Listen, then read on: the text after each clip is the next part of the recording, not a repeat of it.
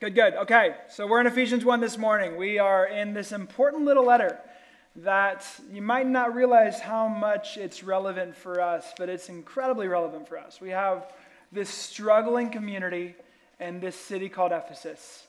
And this community is wanting to seriously follow Jesus, but getting pulled and pushed from all different sides, these competing allegiances that are pressing upon the church to be different than a distinct people. And Paul writes to them, and he encourages them to be set apart. He encourages them to be saints. He encourages them to actually be who God's called them to be. And here we are, 2022, and we're getting pushed and pulled from different angles. Our allegiances are being allegiances for different things are pulling the church to be different than a distinct people. And God, like the church in Ephesus, is inviting the church in America, the church in Atlanta, to be set apart, to be distinct, to be not like this world, to actually follow Jesus in a very intentional way. And so there's a lot of parallels between what we see in the church in Ephesus and the church here today. Paul's wanting to remind them of who they are and whose they are. And so last week we read about Paul blessing God, if you remember. Blessed be the God and Father of our Lord Jesus Christ, who blesses with every spiritual blessing in the heavenly places. And then he lays out these 7 blessings that God has given to the church, if you recall last week. And he laid out these 7 blessings that he's chosen us before the foundation of the world. That in love, he's predestined us for adoption. Talked about that we've been redeemed through the blood of Jesus, that we've been forgiven of our trespasses, that we've received this insight into the mystery of history, which is Jesus. We have obtained an inheritance. And lastly, we've been sealed with the Holy Spirit. So we see this 7-fold blessings that Paul navigated through. And then this morning, we're going to read Paul's prayer. His hope is that those blessings wouldn't just be facts that the church knew, but that the church would actually, to the core, know those things. You know, there's a difference between knowing something and knowing something.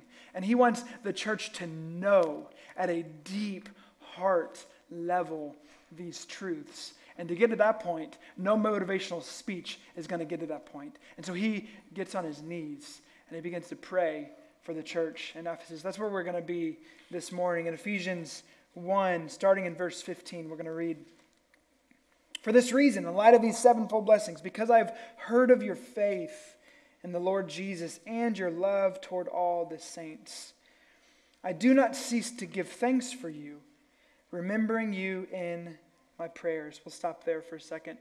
So 3 years in, Paul has spent several years with this community. He knows the faces and the names and the kids of these people in this community. And he's now left, and he's now actually in jail. But over the years, he's stayed in close contact with one of the elders of the church in Ephesus. His name is Timothy. That's who we get the letters 1 Timothy and 2 Timothy from. Paul's writing to this guy, Timothy. And so Timothy has kept Paul in the loop of all the things that have been going on in the church in Ephesus since he left. And so he heard about their faith in Jesus. And he'd heard about the love that they have for one another. And you can't have a vertical faith with God without a horizontal interaction and love for one another. And Paul celebrates that he has heard about the vertical faith that they have towards Jesus. And, because it's not either or, you can't not love people and love God, right? It goes hand in hand. And he had heard about their love for one another, and he celebrates that. And he gives thanks towards that end. You know, sometimes I wonder how if we were taught in prayer, or if we were taught in prayer, if we were taught to allow prayer to include gratitude. You know, oftentimes we talked about this even in our Bible study this last week, that prayer can very easily become this transactional thing. I pray for this thing and God gives it, maybe. And that's kind of the extent of prayer, but it's so much more than that. That leads to a hollow understanding of prayer. And Paul's reminding us as he prays that the importance of gratitude and the importance of praise as a part of prayer. See, gratitude and surrender are good metrics to see if our model for prayer is in alignment with Jesus. If you pray and it doesn't lead you into a deeper heart of gratitude or into a deeper heart of surrender, then maybe we need to question how we're approaching prayer, because by design, the fruit of prayer leads to a deeper space of gratitude. It leads to a deeper space of surrender. And Paul, he submits these things. He gives thanks for the church in Ephesus. And then verse 17, it continues. He says that the God of our Lord Jesus Christ, the Father of glory, may give you the spirit of wisdom and of revelation in the knowledge of him, having the eyes of your hearts enlightened, that you may know what is the hope to which he has called you, what are the riches of his glorious inheritance in the saints. We'll stop there. It's this beautiful set of words that we hear. It's another one of those run-on sentences that Paul gives. We have two significant run-on sentences happening even in one chapter. But he blesses God for blessing us in Christ. And then he's praying that the blessings that we've received from God would actually hit our hearts. See, Paul knows the limitations we have in our humanity. He knows, again, that you can know something without knowing something. See, Paul knew that, but so did Jesus. When Jesus laid out what it looks like to follow him, he understood that we need spiritual disciplines or spiritual practices to help us know things that we don't know. Let me give you two examples. Silence and solitude, the frequent practice that Jesus used, that he moved away into a desolate place, is a reminder to him and a reminder to us of the importance of remembering who God is. When we remove the scaffolding that we try to build up to create our own little world, silence and solitude removes that, and it reminds us of who God is. It reminds us of his love for us. You know, Sabbath is another one of those examples that reminds you that you are not in control. It reminds you that you are not spinning the plates that you think you're spinning. That reminds you that there's one God and we are not him. And so Sabbath reminds us, silence and solitude reminds us we can know things and not know things. And so Paul is wanting the church to know these blessings. And so he prays. And he prays this wonderful prayer. Remember the context that we're in. Paul is in jail because of the gospel. The gospel has led him into a jail cell in Rome. And it's in this place that he enters into this other realm. He's in this dingy cell. We don't know exactly what the realities were for him, but yet we do know that he turned his eyes away from his circumstances and he turned towards his Father in heaven.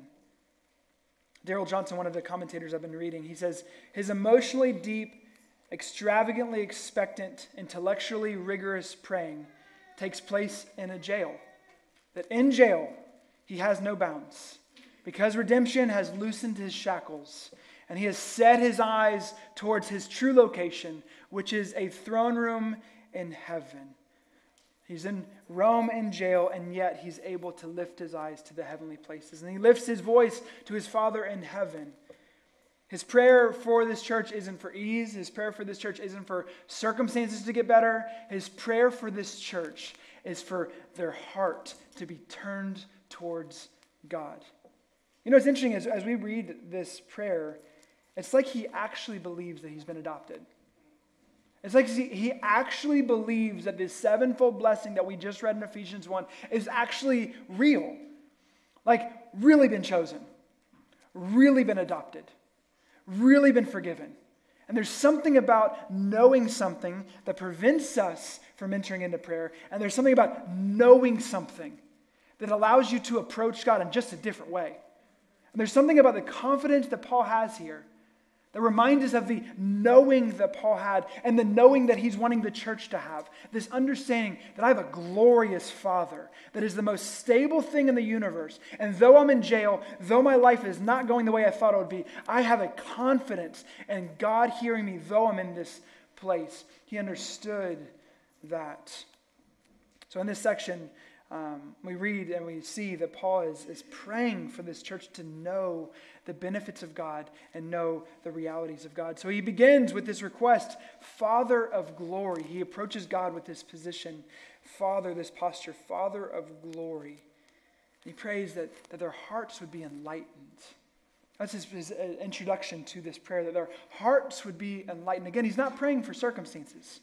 He's praying for the depth of their heart to have a level of security and a level of stability that this world cannot provide.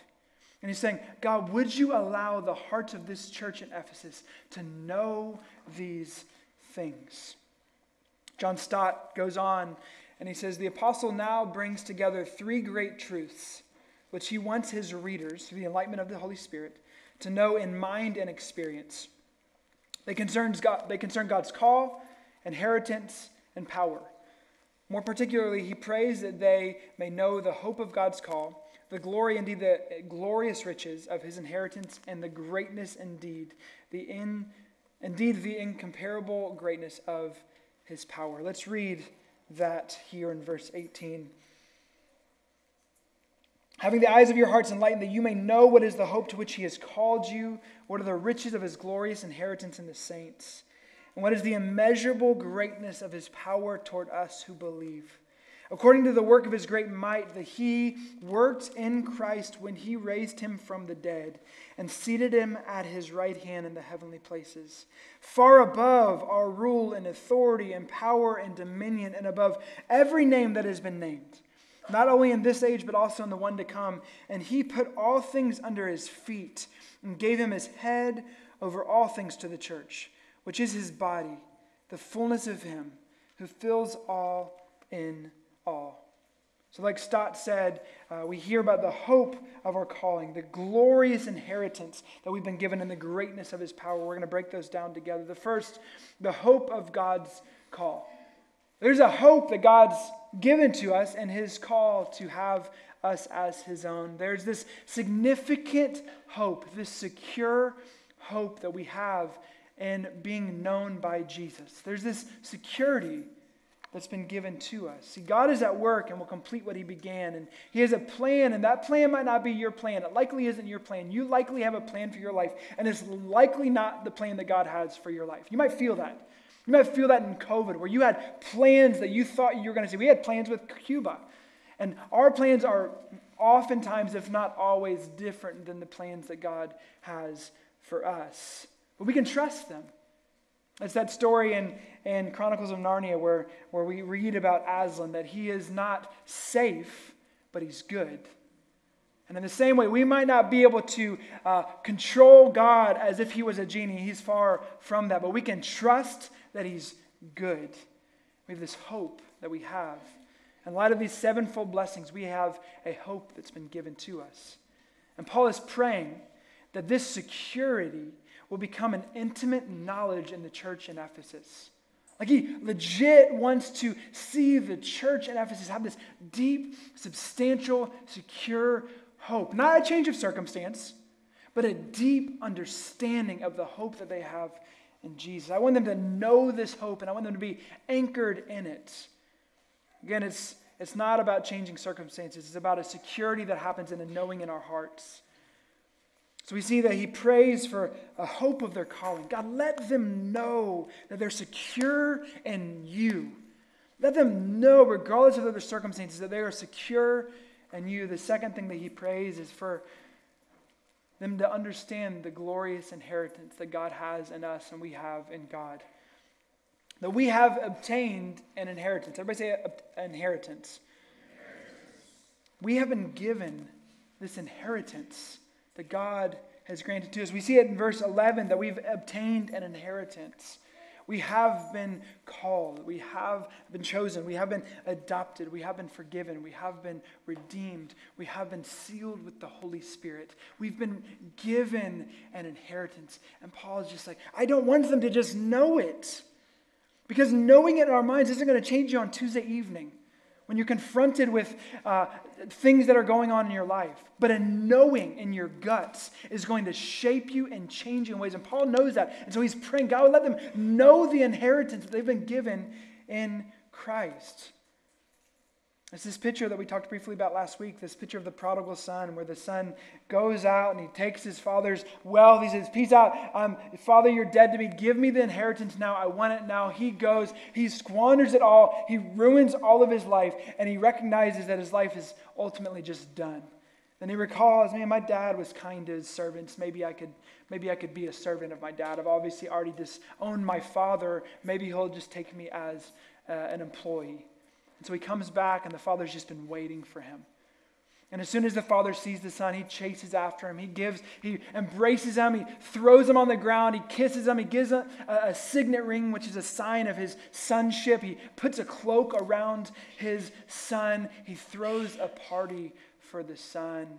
And we see that all the father has is his. And we can live in such a way that we have not been given the inheritance we've been given.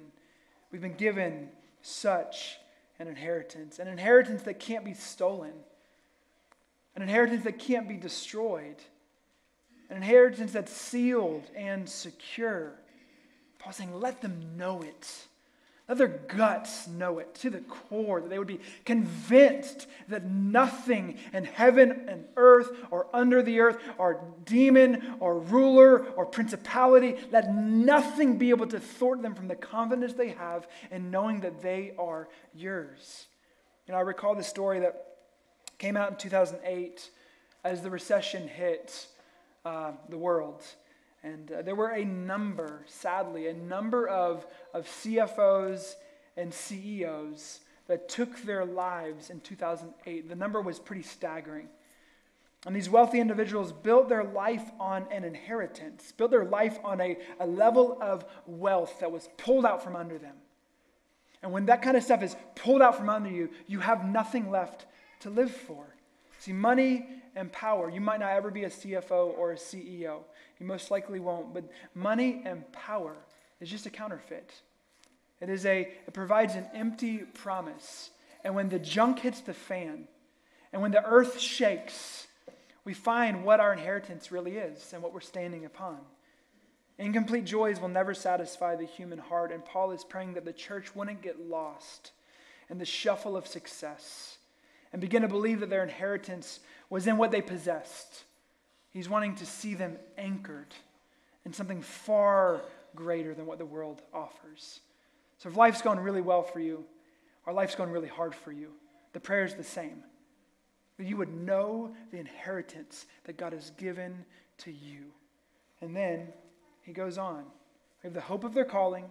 We have the riches of the inheritance that we've received. So the question is, how can we trust this? How can we trust such a hope? How can we trust such an inheritance? And Paul gives us the answer. He's just praying the gospel. This is not new information. He's just praying the gospel and believing the gospel in such a way that he approaches God in a different way because he actually believes the gospel. So how can we trust this? He then reminds us of the power of God that holds all things together. You are not what's holding your relationship with God together. Your financial security is not the thing that's holding you together. I know some of you feel it. I know with inflation and everything else that's gone on over the last few years, I know some of you feel the pressure of finance in your life in one way or another. And that is not the thing that holds you together. That's not the thing that's going to carry you through. That's not the thing that gives you stability like this can. Not your resume. No, friends, we are not mentioned in the last few verses in Ephesians 1. The thing that is holding us together is not you. You are not mentioned here. The thing that is holding you together is that Jesus is risen from the dead and he is now king above all things. And that can be so coffee cuppy. You know what I'm saying? You read it, you go to Lifeway, oh, that's a cool cup, I'll give that to my grandma. Or maybe she gives it to you, right? And I got grandma, my mom's a grandma, and Mom, I love you. But I'm not pointing you out. But the point is that it can be so hollow. This Jesus is king. But for real, when you look at Ephesians 1, and you begin to see there's a hope that God's given to us. There's an inheritance that God's given to us. And it's because Jesus is risen from the dead. He is now seated at the right hand of the Father, far above everything. And he rules above everything. And he's now the head of the church. And there is nothing that can thwart his power or his plan. And it's that security that knows that we have a hope. It's that security that knows that we have an inheritance, regardless of where the market goes. There's a confidence and a security that we have that's anchored above our circumstances. That's why Paul's not praying for their circumstances. He's praying that their hearts, that their guts would understand that there's this hope, there's this inheritance. This is our security, the greatness of God's power. I want to read it to you again. I don't want us to miss it. Verse 19. And what is the immeasurable, I love the ways that he's describing these things, immeasurable greatness of his power toward us who believe, according to the work of his great might, that he worked in Christ when he, in history, real time, not just a fairy tale, when he raised him from the dead and seated him at his right hand in the heavenly places, far above all rule and authority and power and dominion, and above every name that is named, not only in this age, but also in the one to come. And he put all things under his feet and gave him his head over all things to the church, which is his body, the fullness of him who fills all in all. It's this audacious claim. Again, one of the commentators I read, Darrell Johnson, he said, the crucified and resurrected carpenter now sits on the throne of the universe. And it's that's security. And it's that Paul's trying to pray that the church would understand. He uses this term Lord in here. It's this explosive word. It's explosive for Jews. Because Lord pointed back to the day when Moses encountered a burning bush. And Moses asked, who should I say sent me? And they have this conversation. He says, the Lord sent you. That's significant. And it's significant not just for a Jew, it's significant for a Roman citizen. There was only one Lord, and it was Caesar. And so Paul is writing, he's saying to Jews, and we're going to get more of this in Ephesians 2, but Jews and Romans, remember that there is one Lord. It's not Caesar, and it's one Lord, and he is Yahweh. And he's redefining who Jesus is and how powerful he is. He's trying to encourage the church in that way, that he is the sovereign because he's Yahweh. And we're reminded of that. The Lord is alive. He is risen. He is ascended. See, to be the church in the world is to be the people. And this is hard for us. 2020 revealed what the church really believed. To be the church in the world is to be the people in the world who belong to, swear allegiance to, and obey the Lord of the universe above everything else. That is what it means to be the church. That's why we have to be slightly cautious that politics or affiliations don't compete with Jesus as Lord. That Jesus is the ruler far above all things. You know, if there's two powers which we cannot control, it's death and evil. Like, death is our great enemy, right? It keeps us, it limits us. We've felt it even on a personal level. It is the great enemy that destroys us, it appears. And then evil is the same way. We maintain our fallenness, and yet it is evil and death that Jesus overcame.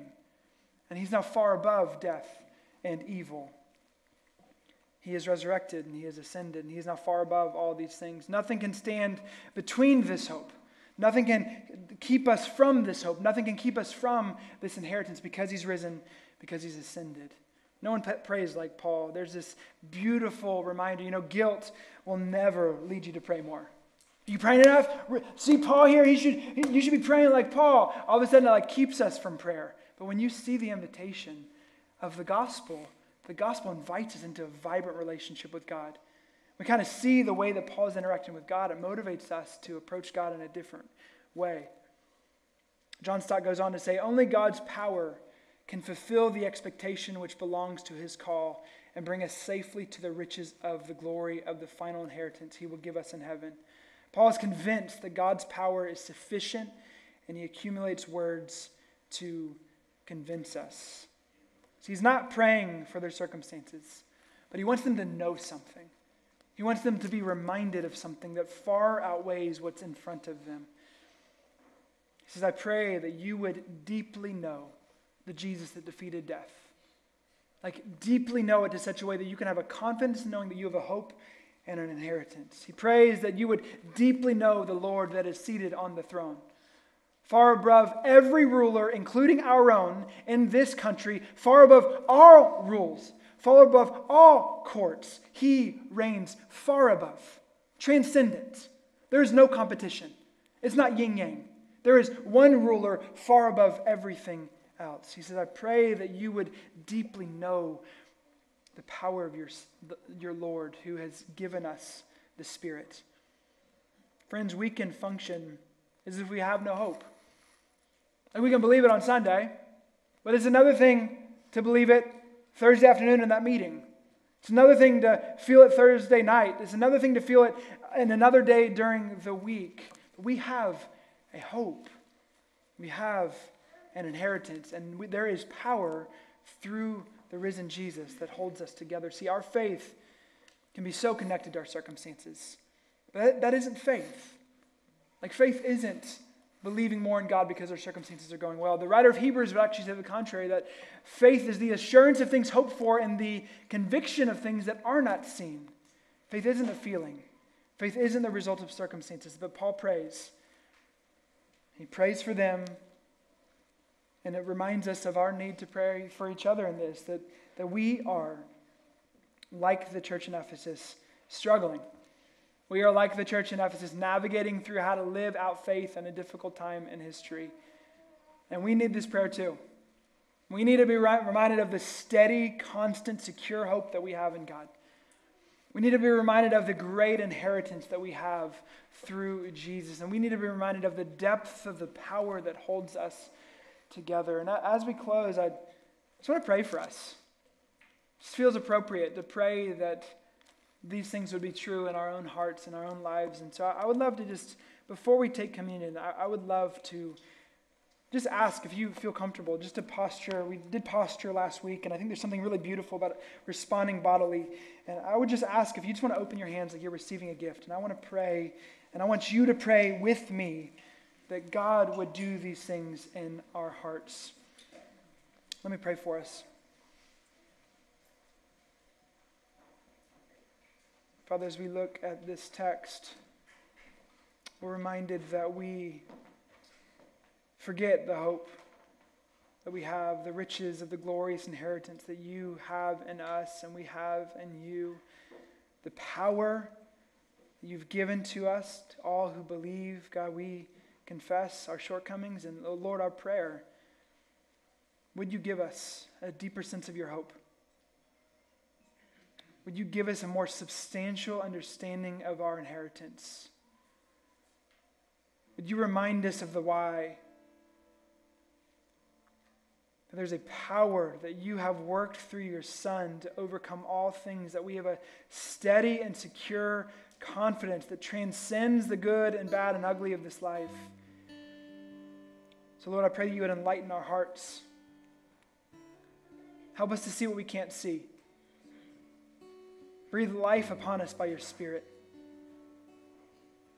But for those that find their hearts just struggling or weary or heavy laden, God, remind us of your hope, the inheritance we have. Holy Spirit, move among us. Breathe life upon us. In Jesus' name, amen.